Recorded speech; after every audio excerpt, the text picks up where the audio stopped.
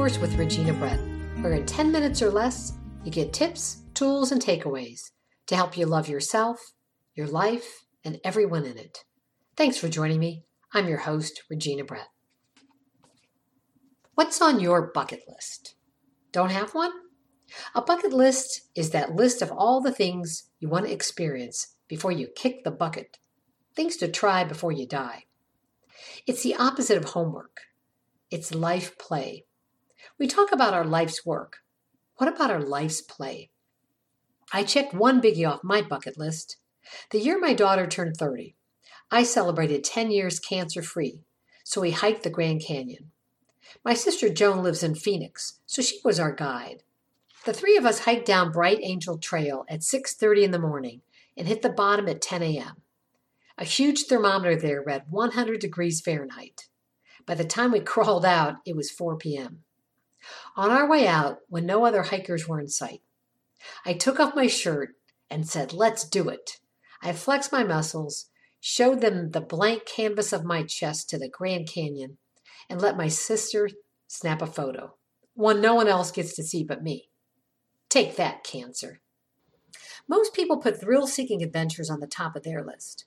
Before they die, they want to skydive, climb Mount Everest, scuba dive the Great Barrier Reef, chase a tornado, swim with the sharks, hang glide, or raft a raging river. Travel's next. See the redwoods, Niagara Falls, the 7 wonders of the world, New Zealand, Italy, Iceland, Antarctica. Others list simpler joys. Knit a sweater, practice yoga, slow dance in the rain, solve a Rubik's Cube, name a star. Challenges are also popular. Write a book, invent something, run a marathon, hit a hole-in-one, appear on TV, give a TED Talk.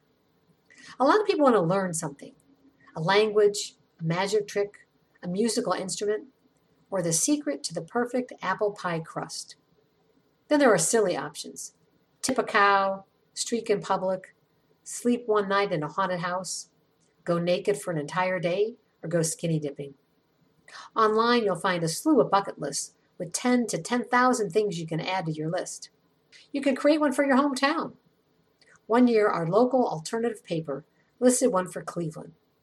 It included things like spend a day at the Rock Hall, swim in Lake Erie, canoe the Cuyahoga River, tour the USS Cod submarine, visit Lakeview Cemetery before you end up in it. Most Clevelanders would add, see the Indians win the World Series and the Browns win the Super Bowl. Hey, we can dream, can't we? Then there's the moral bucket list, as David Brooks calls it. He wrote a New York Times column about his quest to become more like those rare people who seem to radiate an inner light and are other-centered. They listen better, do good works, and make others feel valued. Quote, I realized that if I wanted to do that, I was going to have to work harder to save my own soul. I was going to have the sort of moral adventures that produce that kind of goodness. You could turn your bucket list into your bucket life. Instead of making a list of things you want to do once in your life, how about a bucket full of gifts to do for others? Instead of risking your life for a thrill, save a life. Learn CPR, the Heimlich maneuver, and how to use a defibrillator. Donate blood. Be an organ donor or a bone marrow donor. Become a disaster action volunteer with the Red Cross. Instead of learning something new, teach someone to read, speak Spanish, sew, bake, play guitar, change a tire, hit a home run. You want an adventure? Become a foster parent or adopt a special needs child.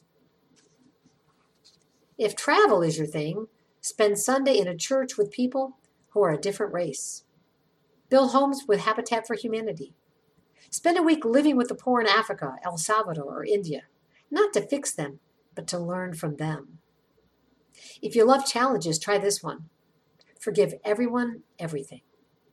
Instead of a book, write a will, so your family isn't left confused over who gets what desk or lamp. Write thank you cards to every teacher who shaped your life. Write love letters to everyone you love. You can write your eulogy and then live a bucket list life that will make it all come true. I've also heard of taking the bucket list concept and replacing the B with an F to make it a bucket list. You make a list of everything you never want to do, so you don't squander your time doing things that don't matter. You give yourself permission not to write a book, learn a language, or go on a safari. On your no way in hell list, you jot down all the things you don't want to do. And those might include run a marathon, cliff dive, swim with the sharks, climb Mount Everest, take a cruise, polar plunge into Lake Erie, get a PhD, sing in a band, serve on a board, own a cat, a dog, a gerbil, a hamster, wear Spanx, get Botox, go vegan, drink green tea, do Pilates, camp in a tent for a week, take a hot air balloon ride, get a tattoo, go to Burning Man, sweat it out in a sweat lodge, reupholster anything ever, eat eggplant, cottage cheese, or applesauce. Those are on my never eat list. Okay, so a bucket list, mine got smaller as I aged, partly because I completed some of it. I hiked the Grand Canyon, I climbed Skellig Michael in Ireland, I published a few books, and mostly, though, because every day is an adventure.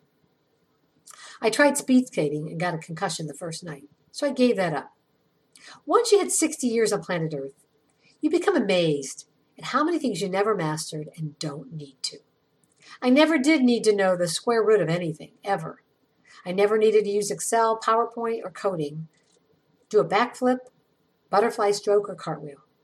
There are a few things I never learned, but probably should have. How to cook a pot roast, start a fire without matches, tie a man's tie, fix a leaky faucet, and get my photos off my iPhone. I'm embarrassed to say there are currently probably over 20,000 pictures on my phone, and probably 19,000 are my grandkids, and the other 10,000 are my new dog. Mostly, I'm grateful for the essentials I've mastered along the way. The small stuff that could go on a bucket list. I can toss a great spiral football. Having 5 brothers helped. I make a great cookie every single time. My secret, use cold butter and cut it up in the batter. Forgive everyone everything. I pray for them every day. And if you can't do that, I pray to the God who loves them to love them, so we can all become better people. I learned to drive a stick shift. I learned how to open a banana the right way. You do it like a monkey. You grab the banana at the end without the hard stick. You pinch the end and poke it open with your fingers and pull down the peel. Not many people know that. I learned how to meditate, to comfort a baby, swaddle, swing, and gently sing Puff the Magic Dragon. I know all the words to American Pie, the Serenity Prayer, and the 23rd Psalm. I can read music. Mrs. Gardner, rest her soul, taught me the secret to remembering how to read the universal language of music. And I learned how to be happy. In every single situation, whether bothered by a traffic jam, a medical diagnosis, or a mosquito in your tent, you ask yourself, do you want to be happy? Do you still want to be happy? And you smile and you say yes. I've learned how to stay young forever. I befriended my wrinkles, I play hide and seek with my grandkids, and I don't do anything that feels like homework. And I keep making bucket lists, so I never, ever feel ready to kick the bucket. Thanks for listening to Little Detours with Regina Brett. I'm grateful you joined me, and I hope you keep coming back. You can subscribe to Little Detours with Regina Brett at Apple Podcasts or your favorite podcast platform. And while you're there, please give me a rating and review, write a few comments, so I can reach even more people. If you want inspiration, head to my website, reginabrett.com. While you're there, you can order some of my books. You can sign up to receive my weekly inspiration for all of life's little detours. Thanks again for listening. Now go make something on that bucket list possible.